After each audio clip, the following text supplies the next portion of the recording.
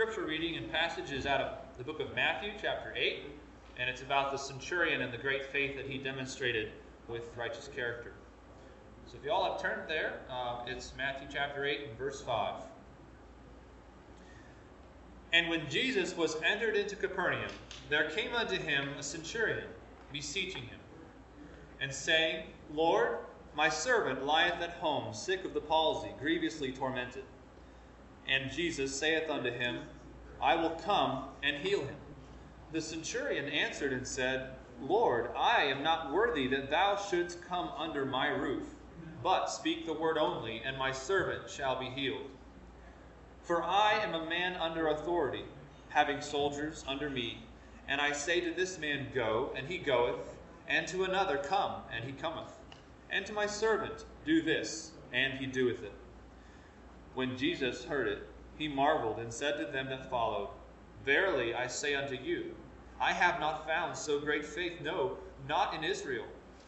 And I say unto you, that many shall come from the east and west, and shall sit down with Abraham and Isaac and Jacob in the kingdom of heaven. But the children of the kingdom shall be cast out into outer darkness. There shall be weeping and gnashing of teeth. And Jesus said unto the centurion, Go thy way, and as thou hast believed, so be it unto thee. And his servant was healed in the selfsame hour. Thank you, Jacob, for leading the music today. And thank you, Miss Alice, once again for leading the wonderful music on the piano. And as Jacob was saying, those songs are filled with much theology. And you can almost take them in the morning in your devotions and just open up the Bible and, along with those hymnals, and just read them and meditate on them. And it's a wonderful, wonderful way to start the day. Let's pray. Father, thank you for another gorgeous day outside. It was so beautiful driving over here today. And Lord, you are the author of all life. Father, you sent Jesus to be our eternal life on the cross. Thank you, Jesus, for being faithful and going to the cross and shedding your blood for us. And that your Holy Spirit is even with us today. Lord, that you would guide my tongue as I speak. Please give me grace to do honor to your word. And also, Lord, for many of the saints here today, we have burdens. Lord, that you would take those burdens from us and let us be able to focus on your word. And also, for listeners that might be lost, today is the day of salvation, that the Holy Spirit would quicken your soul unto eternal life. And we ask all of these things in your name, Jesus, the name above all names. Amen. The title for today's message is The Centurion's Great Faith and His Righteous Character. We're going to look at 3 points today. The first point is this centurion came to Jesus in humble faith, and he petitions Jesus to heal his sick servant. And then the second point is going to be us to understand that there's 2 parallel passages of this same scripture. One is taken from the book of Matthew, which Jacob just read, and the parallel passage is from the book of Luke. And it's important to understand the distinction here. The book of Luke is addressed primarily to Gentiles. The book of Matthew is addressed primarily to the Israelites, to the Jewish nation. And the book of Matthew passage includes a couple of verses that discuss hell. The book of Luke does not do that. The book of Luke shows this centurion as being very well received by the Israelite people in his hometown of Capernaum.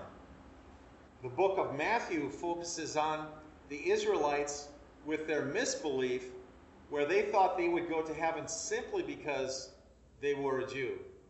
And Jesus points out that just because you are in the bloodline of Abraham, Isaac, and Jacob, that does not necessarily mean that you would go to heaven. And the same concept runs today in 2018. Many people right here in Lynchburg, Virginia, they believe they will go to heaven because they are good people. They will not go to heaven because they're a good person. If they go to heaven, they will go to heaven because they have faith that Jesus died for their sins and that he is their personal Savior. So let's look at the top of page 2, the first point. This centurion comes to Jesus in humble faith and asks him to heal his sick servant. Matthew 8:5. And when Jesus was entered into Capernaum, there came unto him a centurion beseeching him. Now it's also important to understand, as you read that first verse, it seems like the centurion in person came to Jesus. But if you look at the parallel passage, you will understand that he at first sends a delegation to talk to Jesus. And later on, when Jesus starts walking toward his home, then he actually comes out of his house physically to meet him. So for example, let's say one of us had an issue, somebody stole a car in the parking lot. God forbid.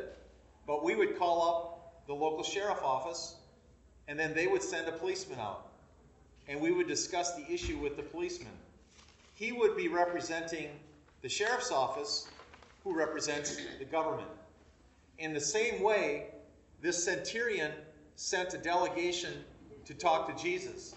And this delegation were senior people in the synagogue. They were Jewish leaders that he well knew. It's also important to understand that the Israelite nation at this time was a conquered nation. Most of the Israelites despised the Romans being in their town because they were conquered and they had to submit to the authority of the Roman government. So this centurion, he's under a mission from Rome, and he is given the power of life and death. Here in America, if we're arrested, we go before a judge. The centurion was the judge. So if he sent his deputies out to quell an uprising, they had the power to kill the people who were in rebellion.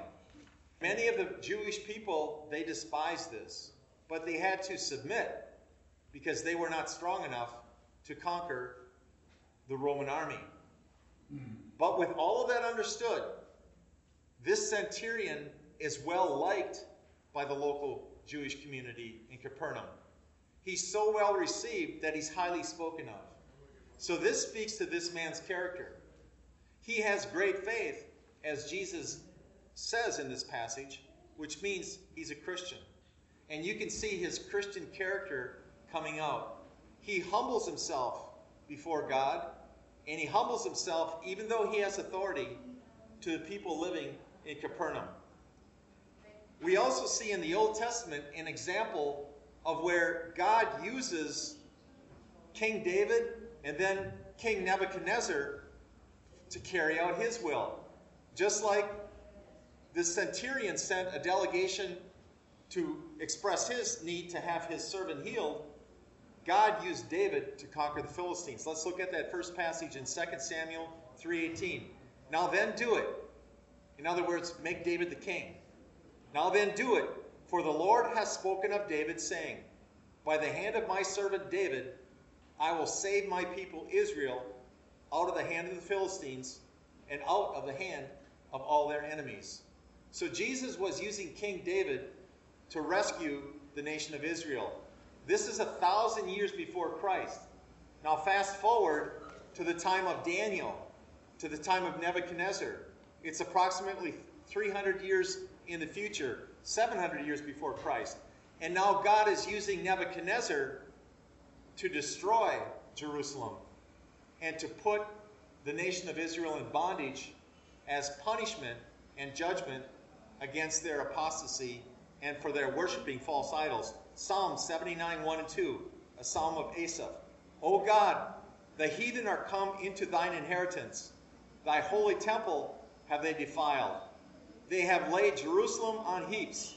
The dead bodies of thy servants have they given to be the meat unto the fowls of heaven, and the flesh of thy saints unto the beasts of the earth.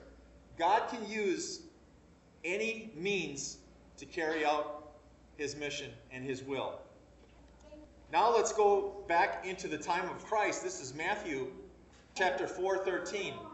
And this verse says that Jesus no longer is living in Nazareth. Remember, he grew up in Nazareth. That's why he was called a Nazarene.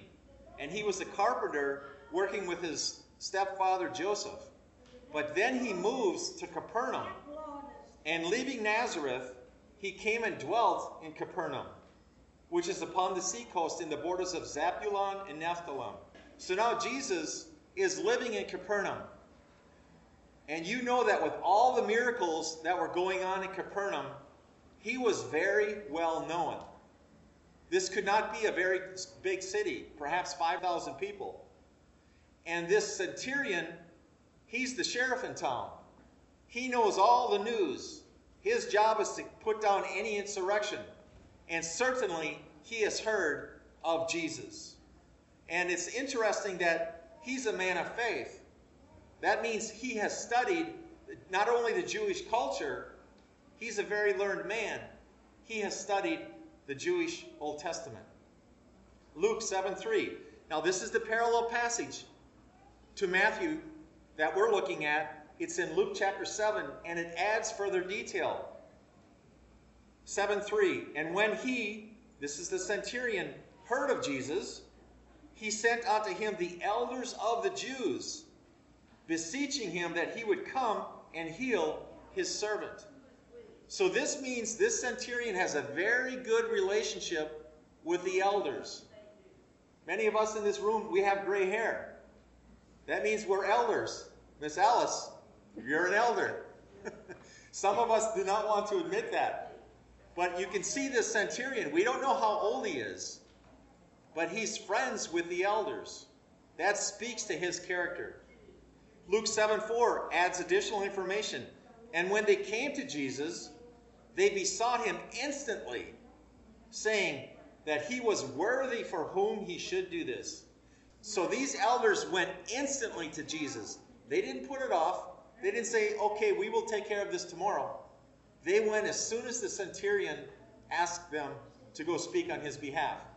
And it's also interesting, when you look at this servant, in the word in Greek, in the gospel passage of Luke, it's called doulos. Doulos is a bondservant. Another way of saying this servant of the centurion was a slave. If you look at the word in the Gospel of Matthew, it's pais. Pais means a very high administrative person, somebody who would be in the administration of a king. So from these two parallel passages, we can learn that this servant was not only a slave, but he was very well learned and he was talented in administrative skills. So this centurion relies upon this person in his administration. Luke 7:5. This is the Jewish elder speaking to Jesus about the centurion. For he loves our nation, and he has built us a synagogue. This man that they're talking about, this centurion, they're saying he loves our nation. He's a Roman. He's a Gentile. Normally, the people who conquer a country, they don't love the people. They use those people. They look down upon them. And yet this centurion loves the nation of Israel. And it's probably because he loves God. And he studied their culture and their history. And he knows the Messiah will come through the line of Judah. This man has learned, he's respected, and he's humble. He's a man of his word. And he's well received even by the conquered nation. This is an amazing fact about this man. Matthew 8:6. And saying, Lord, my servant lieth at home, sick of the palsy, grievously tormented. If we look at this word palsy, in Greek it means paralotikos. And that means a paralytic. Do you remember in the 50s when there was the polio epidemic here in the U.S.? Many of the people who received polio, when they caught that disease, they became paralyzed. This person is paralyzed. He has that same disease, this servant of the centurion. Psalm 147:11 says, the Lord takes pleasure in them that fear him, in those that hope in his mercy. This centurion feared the Lord. He had a reverential respect for God, and he also put his hope in the mercy of God. He sent the delegation to go to Jesus to request healing of his servant. And it also shows his great faith. How many of us could go into a foreign environment? Let's say we woke up tomorrow and we were in China. And we would have certain Chinese and go to the local priest that would talk to God on our behalf. Many of us would not do that. And just think about this man. He truly has faith in God. Luke 7:2, adding a little bit more information. And a certain centurion's servant who was dear unto him was sick and was ready to die. Many of the children who got polio back in the 50s, they lived long lives. They didn't die immediately. This servant is ready to die. And it says the centurion loved this servant very much. He not only relied upon this person, but they had a personal relationship. He was dear to him. Luke 7:6 adds additional information. Then Jesus went with them.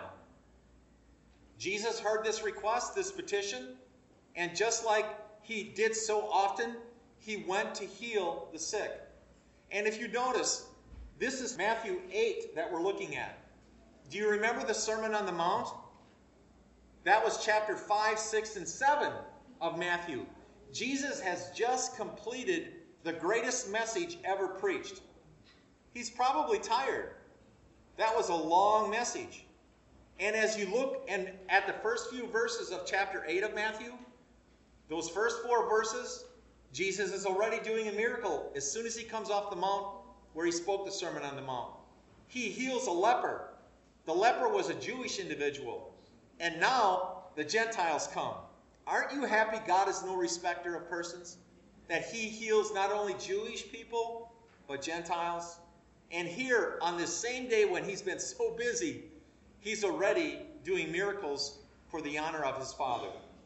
Then Jesus went with them, and when he was now not far from the house, the centurion sent friends to him, saying unto him, Lord, trouble not thyself, for I am not worthy that you should enter under my roof. So now we see Jesus is walking down the block toward the centurion's house. And Jesus wasn't walking alone. Everywhere he went, there were literally hundreds of people because he was doing so many miracles. And you could hear a group that big. And the centurion from his house, he can hear this crowd approaching. And then he sees God. And he says, no, God cannot come in my house. I am not worthy that he should come under my roof. And then he sends a second group of people. It says, when he was not far from the house, the centurion sent friends.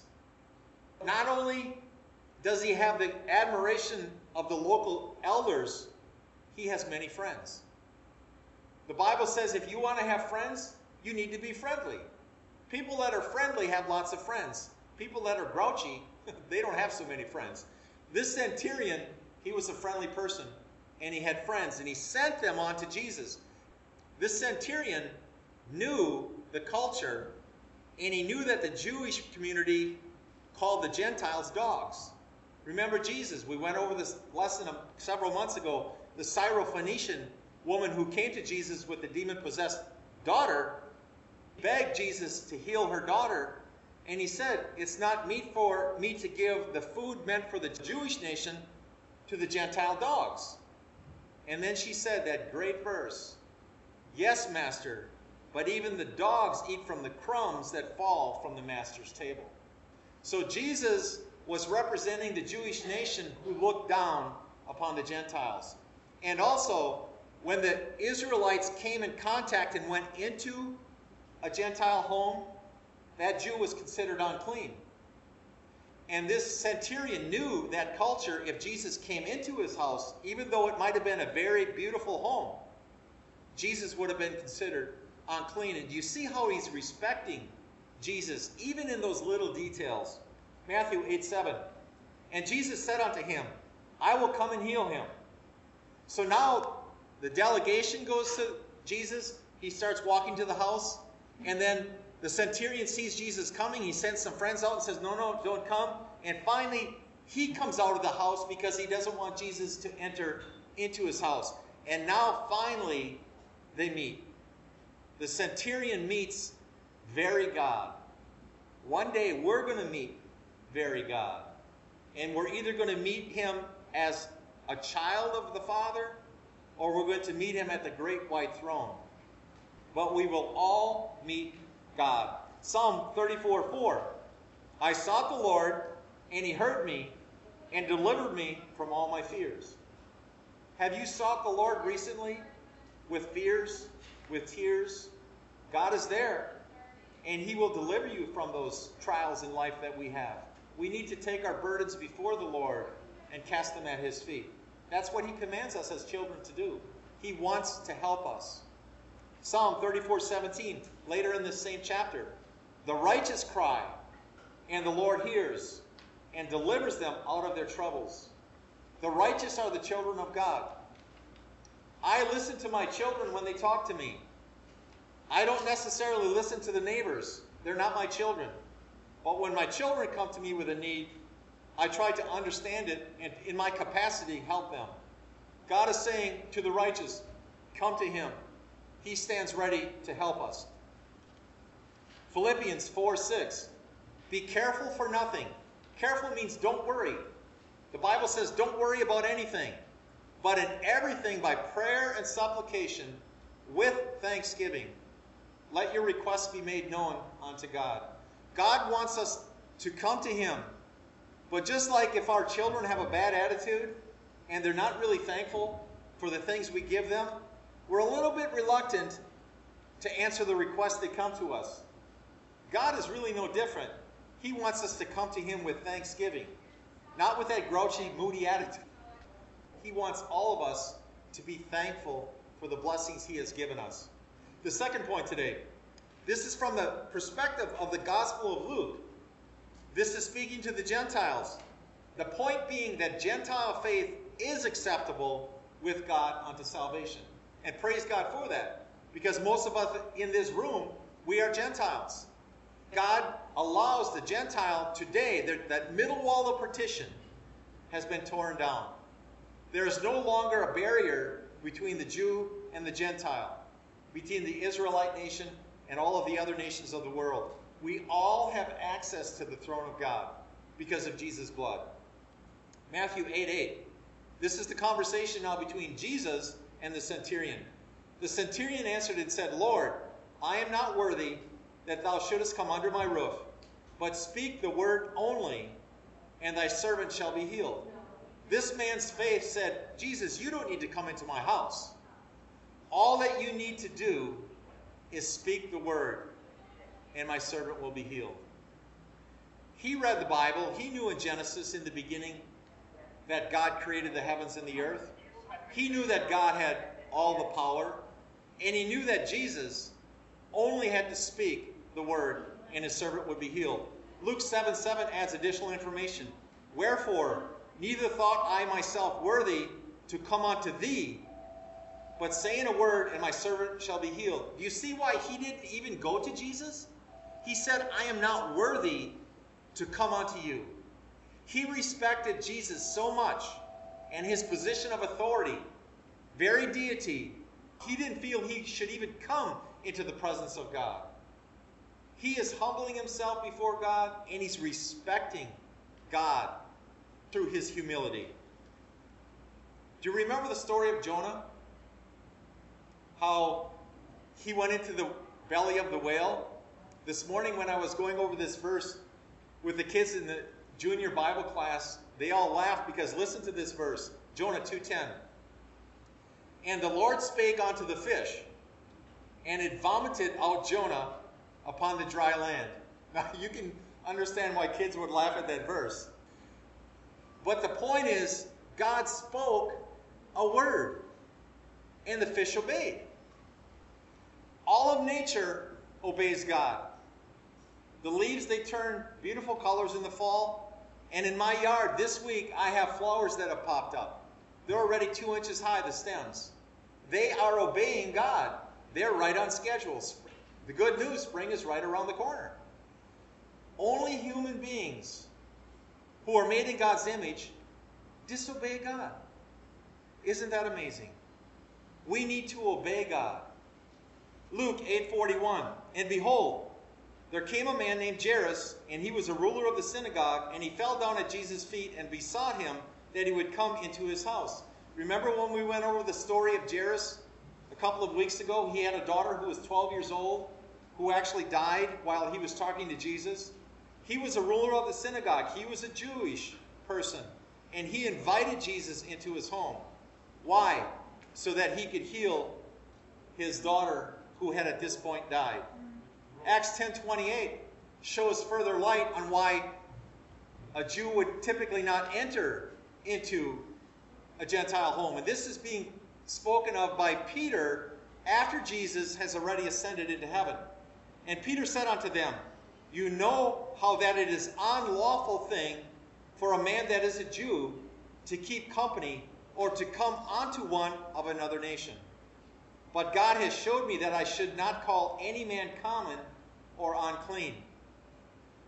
Peter came to the realization that we are no longer separated between Jews and non-Jews. There is nobody any longer that is common or unclean. And this is a revelation that Jesus gave to him. That was the message he now preached, that we all can come to a saving knowledge. God is not willing that any should perish, but that all should come to repentance. Matthew 8:9. This is the centurion still speaking to Jesus. For I am a man under authority. He's under the authority of Rome. When Rome tells him a command, he obeys it. And he said, having soldiers under me, and I say to this man, go, and he goeth. And to another, come, and he cometh. And to my servant, do this, and he doeth. A centurion had a minimum of 100 soldiers under his command. Some centurions had up to 1,000. We don't know how many this man had, but he had great authority in that little town. And he is explaining to Jesus how the authority in his life works. And he's using this as an example. He's saying, Jesus, I know you're God. When somebody gives me a command from Rome, I listen. And when I command my men, they listen. And I know that you command creation. If you tell this disease to leave, my servant, this paralysis to go, it will go. Psalm 42:8. Yet the Lord will command his loving kindness in the daytime, and in the night his song shall be with me, and my prayer unto the God of my life. God will show his loving kindness in the daytime. We don't know how late in the day it is. I think it's probably at this point early evening, because Jesus has been preaching all day. But God does show his loving kindness during the day. And he protects us with his song of love at night. How many of your children, when they were little, they would say, Mommy, Daddy, can you sing me a song? And they just want to fall asleep listening to your voice. We should want the same thing at nighttime. Before we close our eyes, talk to God, say a prayer, and let him speak to you. And you can hear his song as you drift into sleep. Luke 7:8. This again is the conversation between the centurion and Jesus. For I also am a man set under authority, having under me soldiers, and I say unto this, go, and he goes, and to another, come, and he comes, and to my servant, do this, and he does it.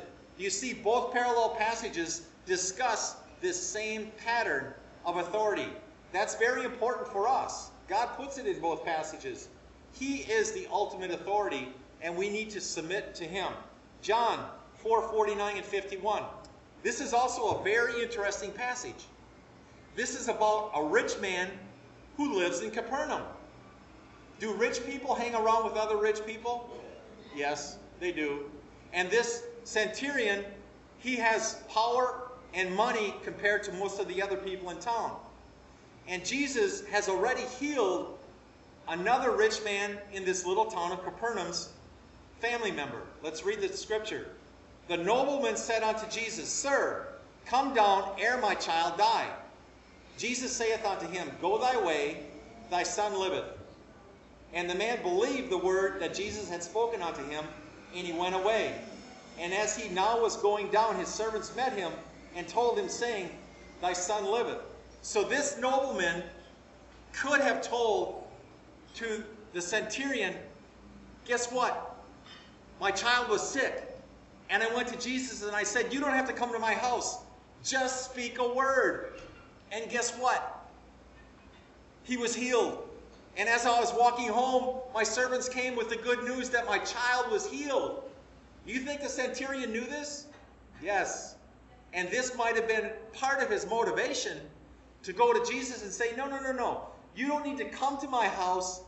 Just speak a word and my servant will be healed. Matthew 8:10. When Jesus heard it, he marveled and said to them that followed, verily I say unto you, I have not found so great faith, no, not in Israel. Now remember, there's a huge crowd. And he's talking one-on-one to the centurion. And then he marvels. He's amazed. And then he turns around to all of that crowd behind him. Many of them were Jews. And he says, I have not found so great faith, no, not in all Israel. He's rebuking them. This centurion, many of those people did not know the centurion, and they looked down upon him. He's wearing his uniform, and they despise the Roman government. And Jesus says, this man has greater faith than anyone in Israel. And the Lord was amazed. Let's look at that word. In Greek, it's thaumazo, and it means to wonder, by implication to admire, have admiration, to marvel. Jesus was admiring this man's great faith. And that is how we please God. Without faith, it's impossible to please God. This man was pleasing to God because of his faith. Mark 4:39 and 40. The setting here is Jesus and the apostles are going over the Sea of Galilee, and a great storm comes up. And Jesus is asleep in the boat. And the water is coming over the sides. And the apostles are afraid they're going to die. It's that bad of a storm. And they wake up Jesus. He's sleeping. He's oblivious to this. I heard a pastor say one time that the reason he was oblivious to this, he was totally in God's will, and he knew nothing could happen to him until he went to the cross, which was a future event. That storm wasn't going to hurt him. So he was totally under the mighty hand of God and totally relaxed, even in the midst of that storm. That's the way we should feel. I also heard a preacher say when a missionary goes into those dangerous parts of the world, let's say in Saudi Arabia, where they can cut your head off if you're a Christian, as long as you're in God's will, nothing can harm you. So back to Mark chapter 4:39 and 40. And he arose, this is Jesus, and rebuked the wind, and said unto the sea, Peace, be still. And the wind ceased, and there was a great calm. And he said unto them, Why are you so fearful? Why is it that you have no faith? You see, Jesus, with his words, commanded nature. Just like Jonah's whale to spit up Jonah, here he commands the sea to be still. And it says there was a great calm. Have you ever been on a lake and it's just as smooth as glass? I can envision in my mind the Sea of Galilee with these huge waves ready to sink their ship, and then instantly just as smooth as glass. Luke 7:9, back to our passage. When Jesus heard these things, he marveled at him and turned him about and said unto the people that followed him, I say unto you, I have not found so great faith, no, not in Israel. So both passages stress this fact, that he didn't find this kind of faith that he sees in the centurion in anybody living there in the Jewish nation. Now, there was one other time when Jesus marveled. And here he's marveling at the faith of the centurion. But in Mark 6:6, to the discredit of the Israelites, he marveled at their unbelief. The setting was he was in his hometown of Nazareth. And do you remember reading, he was in the synagogue, and he was reading from the scriptures, and he said, today this scripture is fulfilled among you. And they got so angry they took Jesus up to the brow of the city of Nazareth, and they were going to cast him down to kill him. And Jesus, it said, disappeared and walked through their midst. Here he's saying he marveled because of their unbelief, and he went around the villages teaching. So he left his hometown. A prophet is never accepted in his hometown. And he started preaching in the other cities and towns in the area. And then he came and moved and actually started to live in Capernaum. The third point today, this is the perspective of the Gospel of Matthew. The Gospel of Matthew warns the Israelites that being born a Jew will not save their soul from hell. Also, it's interesting to note that the passage in Matthew brings up the issue of hell. The Gospel of Luke does not.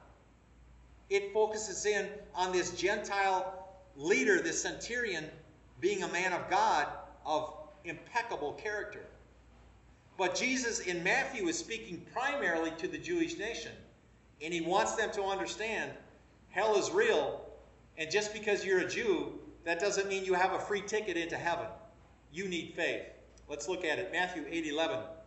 And I say unto you, that many shall come from the east and the west, and shall sit down with Abraham and Isaac and Jacob in the kingdom of heaven. Do you notice it says many from the east and from the west? He's speaking right there in Capernaum. If you go east, you go through Iraq, and you go through India, all the way to China and to far Asia. And he's saying those people groups will be in heaven. They're going to sit down. And then he says from the west. Aren't you glad he said from the west? Because we are in North America and South America in the west. There will be people from America and from Mexico and South America, way down there in the tip of it, in heaven. From the east and the west. But he's talking to the Jews there in Capernaum. Isaiah 25:6-7. This also speaks to the blessings that God has given to the Gentiles.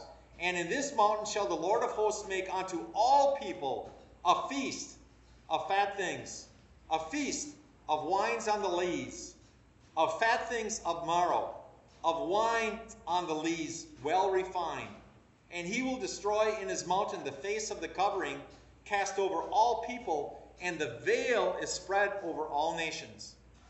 The robe of righteousness that comes from Jesus' shed blood on the cross is available to any individual in any nation on the earth. The grace of God that brings salvation has appeared to all men. And do you notice in this verse it says 2 times lees? I didn't know what that word meant. So I looked it up in Greek, and it means the residue left in your cup. How many of your children, they went and got a big tall glass and poured milk in it, and then they got the Hershey squirt out. And they squirted in that chocolate in their milk. And then they drank the milk up. And then when they put the cup down, when you did the dishes, there was like a 1/4 of an inch of chocolate Hershey syrup in the bottom, right? That's the lees of the Hershey syrup. In other words, God is blessing you so much that you can't even consume it all. God's blessings are more than we can ever number. Isaiah 25:8, the next verse. What a beautiful verse. Listen to what it says. He will swallow up death in victory. This is the Old Testament. This is 700 years before Jesus goes to the cross. And he's already saying he's going to swallow up death in victory. And the Lord will wipe away tears from off all faces. Isn't that a beautiful verse? And the rebuke of his people shall he take away from off all the earth, for the Lord has spoken it. When God says it, you can take it to the bank. It's a done deal. Matthew 22:11-12. This is back to the setting being in the time of Israel, Jesus speaking. And when the king came in to see his guests, this is a wedding feast. The king has given his son in marriage. That's what the Father is doing with Jesus and his bride, the church. And when the king came in to see the guests, he saw there a man which had not on the wedding garment. And he said unto him, Friend, how comest thou in hither not having a wedding garment? And he was speechless. The wedding garment in the spirit world is the garment of righteousness that we put on because of Jesus' shed blood. And if you don't have the garment of Jesus' righteousness, the blood atonement, the payment that takes away the wrath of God, that propitiation payment for our sins, you don't have on the wedding garment. And God will not allow you into the wedding feast without that wedding garment. You need to have that wedding garment. And the wedding garment comes when you have faith. That's when you receive the wedding garment. The day of your salvation, you have the wedding garment on. Matthew 22:13, the next verse. Then said the king to the servants, bind him hand and foot, and take him away, and cast him into outer darkness. There shall be weeping and gnashing of teeth. This individual thought, because he was a Jew, he would get into heaven. The king said, you don't have on the wedding garment. And they tossed him into outer darkness. That's a picture of hell. It's the blackness of darkness forever. And it says there shall be weeping. There will be emotional turmoil in hell. But you also see it says gnashing of teeth. Gnashing of teeth means you're angry at God. Remember Stephen, the first servant in the book of Acts? They took him and stoned him to death.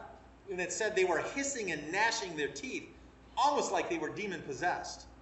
And that's what's going to happen to these people when they're cast and are not allowed into the wedding feast.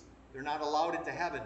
They're going to sorrow for themselves, but they're going to gnash their teeth at God. What a picture. What a picture of defilement and sin. Matthew 8:12, back to our story. Jesus repeats these very words. He says, but the children of the kingdom, those are the Jews, the ones that should be going into heaven, shall be cast out into outer darkness, and there shall be weeping and gnashing of teeth. Just because they're Jews, remember Jesus is talking to this group that's behind him. Just because they're Jews, they're not going to get into heaven without the faith of that despised centurion that Jesus just said had great faith. They need that same faith that this Gentile centurion ruler over them has that they do not like. Isaiah 65:13 and 14. Therefore, thus saith the Lord God, behold, my servants shall eat, but you shall be hungry. Behold, my servants shall drink, but you shall be thirsty. Behold, my servants shall rejoice, but you shall be ashamed. Behold, my servants shall sing for joy of heart, but you shall cry for sorrow of heart, and shall howl for vexation of spirit. Do you see how Jesus is contrasting the saved, the true servant, with the lost, the Israelite, the nation of Israel, and how they're going to mourn? And do you notice how that verse ends? They will howl for vexation of spirit. You know, a dog at nighttime, when they're uncomfortable, they will howl. And they will let you know they're uncomfortable. That's what's going to happen to these lost souls. But they can never be remedied. Because once you die lost, there's no second chance. Matthew 10:28. This is Jesus speaking. And fear not them which kill the body, but are not able to kill the soul. But rather fear him which is able to destroy both soul and body in hell. If you were watching the news this week, we saw that terrible tragedy down in Florida where that teenager went into the high school and killed 17 people and then wounded maybe another 17 or 18 more. That was a wicked, vile act that he did. But Jesus, if he were speaking to those people, he would say, fear not this man that could kill your body. That's all he can do. He can only kill your body. And in 50 years, everybody in this room is going to be dead anyway. We're all going to die. It's appointed on man who wants to die. But Jesus said, fear him that is able to destroy the body and the soul in hell. Only God can destroy the body and the soul in hell, because Jesus has the keys to death and hell. Let's look at the top of page 5. This is from the book of Luke, chapter 13, 23 and 24. Then said one unto Jesus, Lord, are there few that be saved? And Jesus said unto them, strive to enter in at the strait gate, for many, I say unto you, will seek to enter and shall not be able. So there's a man who comes and asks Jesus this question in a great crowd. And he said, this is the question, are there few that be saved? That's a very interesting question, don't you think? But Jesus doesn't answer him. He answers everybody in the crowd. It says, and he said unto them, strive to enter in at the straight gate. Strive means you've got to work at it. You just can't say, oh, Jesus, I believe, and then keep on doing all the sin you're doing. Strive means you exert effort. You need to be diligent about it. Strive to enter at the straight gate. Now, the straight gate, in Greek, that means narrow. Jesus is the narrow gate. It isn't a wide gate that leads into heaven. In fact, just the opposite. Broad is the way that leads to hell, to destruction. But narrow is the way that leads into eternal life. So Jesus has strived to enter into this narrow gate, and that's only by faith, not by works. All of the great religions of the world say, work your way into heaven. Islam, Buddhism, Catholicism, Hinduism, they're all works-based. We have Christianity, which is faith-based, not by works of righteousness, which we have done, but according to his mercy, he saved us. Luke 13:27 and 28, same chapter. But he shall say, I tell you, I know not whence you are. Depart from me, you workers of iniquity. There shall be weeping and gnashing of teeth, when you shall see Abraham, Isaac, and Jacob, and all the prophets in the kingdom of God, and you yourselves are thrust out. Here's another passage where Jesus is saying, you need to repent. You need to be saved. And just because you're a Jew will not get you into heaven. And you're going to see Abraham and Isaac and Jacob. And you can't enter. And look at how he ends that verse. There will be weeping and gnashing of teeth. Gnashing. Can you imagine the grinding that they're doing for eternity? Because they missed out on eternal life. Matthew 8:13.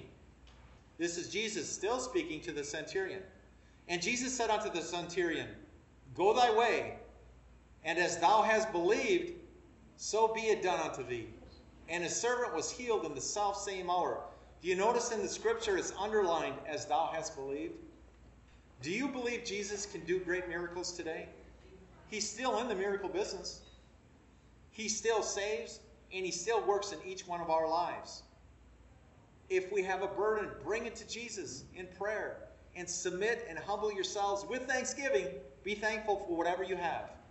Watch what great things the Lord will do in your life. Psalm 147:15. He sendeth forth his commandment upon the earth, and his word runneth very swiftly. Before the centurion got back home, his servant was healed. Now you can walk to a house that's maybe 150 feet away pretty quick, right? 15, 20 seconds. His servant was already healed. That's how fast his word went. God thinks it, and it's done. In the beginning was the Word, and the Word was with God, and the Word was God. The same was in the beginning with God. All things were made by him. All things. He spoke a word. At the Battle of Armageddon, how is he going to destroy 200 million soldiers? He's going to speak a word. There's power in the Word. Do you know there's power in the Bible? There's power in those scriptures. Claim them. Bring them into your mind and your heart and claim the promises. God has so many promises. Did you ever see those promise Bibles? It's like every other page of scripture has promises. It's amazing how many promises God has given to his children. Mark 9:23. Jesus said unto him, if thou canst believe, all things are possible to him that believeth. If you can believe. See, you can't believe with true faith until you're saved. So if you can believe, if you have faith, if you're saved, if you're on your way to heaven, all things are possible. Mark 9:24, the next verse. And straightway the father of the child cried and said with tears, Lord, I believe, help thou mine unbelief.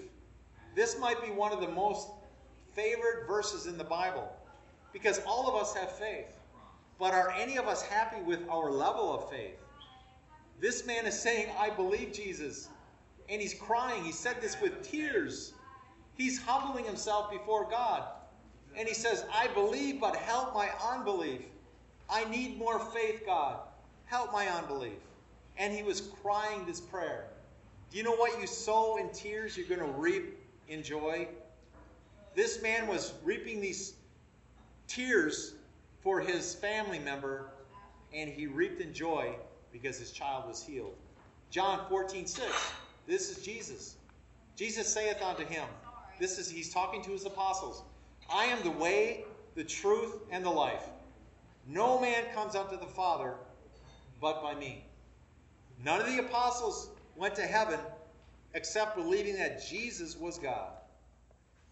And that's the same way for us. We cannot go into heaven without believing Jesus is God and that he died for us. Hebrews 11:6. But without faith it is impossible to please him. For he that cometh to Jesus must believe that he is, and that he is a rewarder of them that diligently seek him. Diligent means you're striving to enter in at that straight gate. And now the rest of the verses for today, they're all from this chapter 2 book of James. And if you have your handouts this week, just look at these verses and meditate on them. There's a lot of power in these few verses. I will read them. James 2:17. Even so faith, if it has not works, is dead, being alone. People that say they believe in God, but they have no fruit in their life, it says, is dead, being alone. James 2:18. Yea, a man may say, thou hast faith, and I have works. Show me your faith without thy works. I will show you my faith by my works. So many people claim to be Christians, but you can never tell by looking at their life. James is saying, I am a Christian. Check out everything that I've done since I've been saved. And you ought to be able to point back or to look for your own well-being, for your own comfort, and your own assurance in your own salvation at things you have done for the Lord. Miss Alice, I look at you, and how many years have you played the piano for the Lord? 8 years. That's longer than most of us in this room have been alive. But praise God, you can look back on 80 years of serving Christ and all of that music in your mind and your heart and blessing so many people here today, playing that music and blessing all of us. That's works that she has through faith. She can give herself assurance because the devil's going to put in your mind doubt. Am I really saved? And then you look back on your life and you go, I saw God working here. I saw God using me there. Yes, I see the benefits of God's word over here. And that's the assurance we have that we're saved. And we need that in our life because all of us, we're emotional beings. We're not like rocks where we never change. We go up and down. I'm happy in the morning when I have my coffee, and during the day I get run down, and I need another cup of coffee. But aren't we all like that? We're humans. We're human beings. James 2:20. But wilt thou know, O vain man, that faith without works is dead? Somebody who says they're saved and they don't have works, God says they're vain. Vanity is emptiness. There's nothing there. It's like eating cotton candy. It tastes good, but there's no nutrition. And that's what vanity is. People that say they're saved with no works, God says they're vain. James 2:20 and 21. Was not Abraham our father justified by works when he offered Isaac his son on the altar? Seest thou how faith wrought with his works? And by works was faith made perfect. God told Abraham, if you really love me, you take Isaac, your beloved son, and take him up on a mountain. I'll tell you which one to go to. And you offer him as a sacrifice. And Abraham said, yes, Lord. And he took his son up on the altar, and to the point where he raised his hand, and the angel said, no. God was testing you, and now he has rewards for you. You're the father of all nations. And it says here, by his works, his faith was made perfect. How many of you make cookies and they didn't turn out? You went, oh, they're not perfect. And then you go back and you change the recipe a little bit. And you might do that 6, 7, 8 times, and finally you go, that cookie's perfect. Because you worked at it. Well, guess what? We need to work at our faith to make it more perfect. It's never going to be perfected all the way until we get a glorified body, because then our hope becomes reality. But God says, serve me, and I'll bless you. James 2:24. Ye see then how that by works a man is justified, and not by faith only? Do you see what James is teaching us? He's saying when we work for the Lord and we serve Him out of love, not out of duty, because if you go get a job, you get a paycheck, and that's your reward. No, when we serve God out of love, He has power and rewards reserved for us at the Bema Seat. And then the last verse today, James 2:26. For as the body without the spirit is dead, so faith without works is dead also. All of us have been at the funeral home, and we see the body in the casket. That body is dead. There's no soul or spirit left in it. It's gone. James is saying, your faith without works is like a dead body in a casket.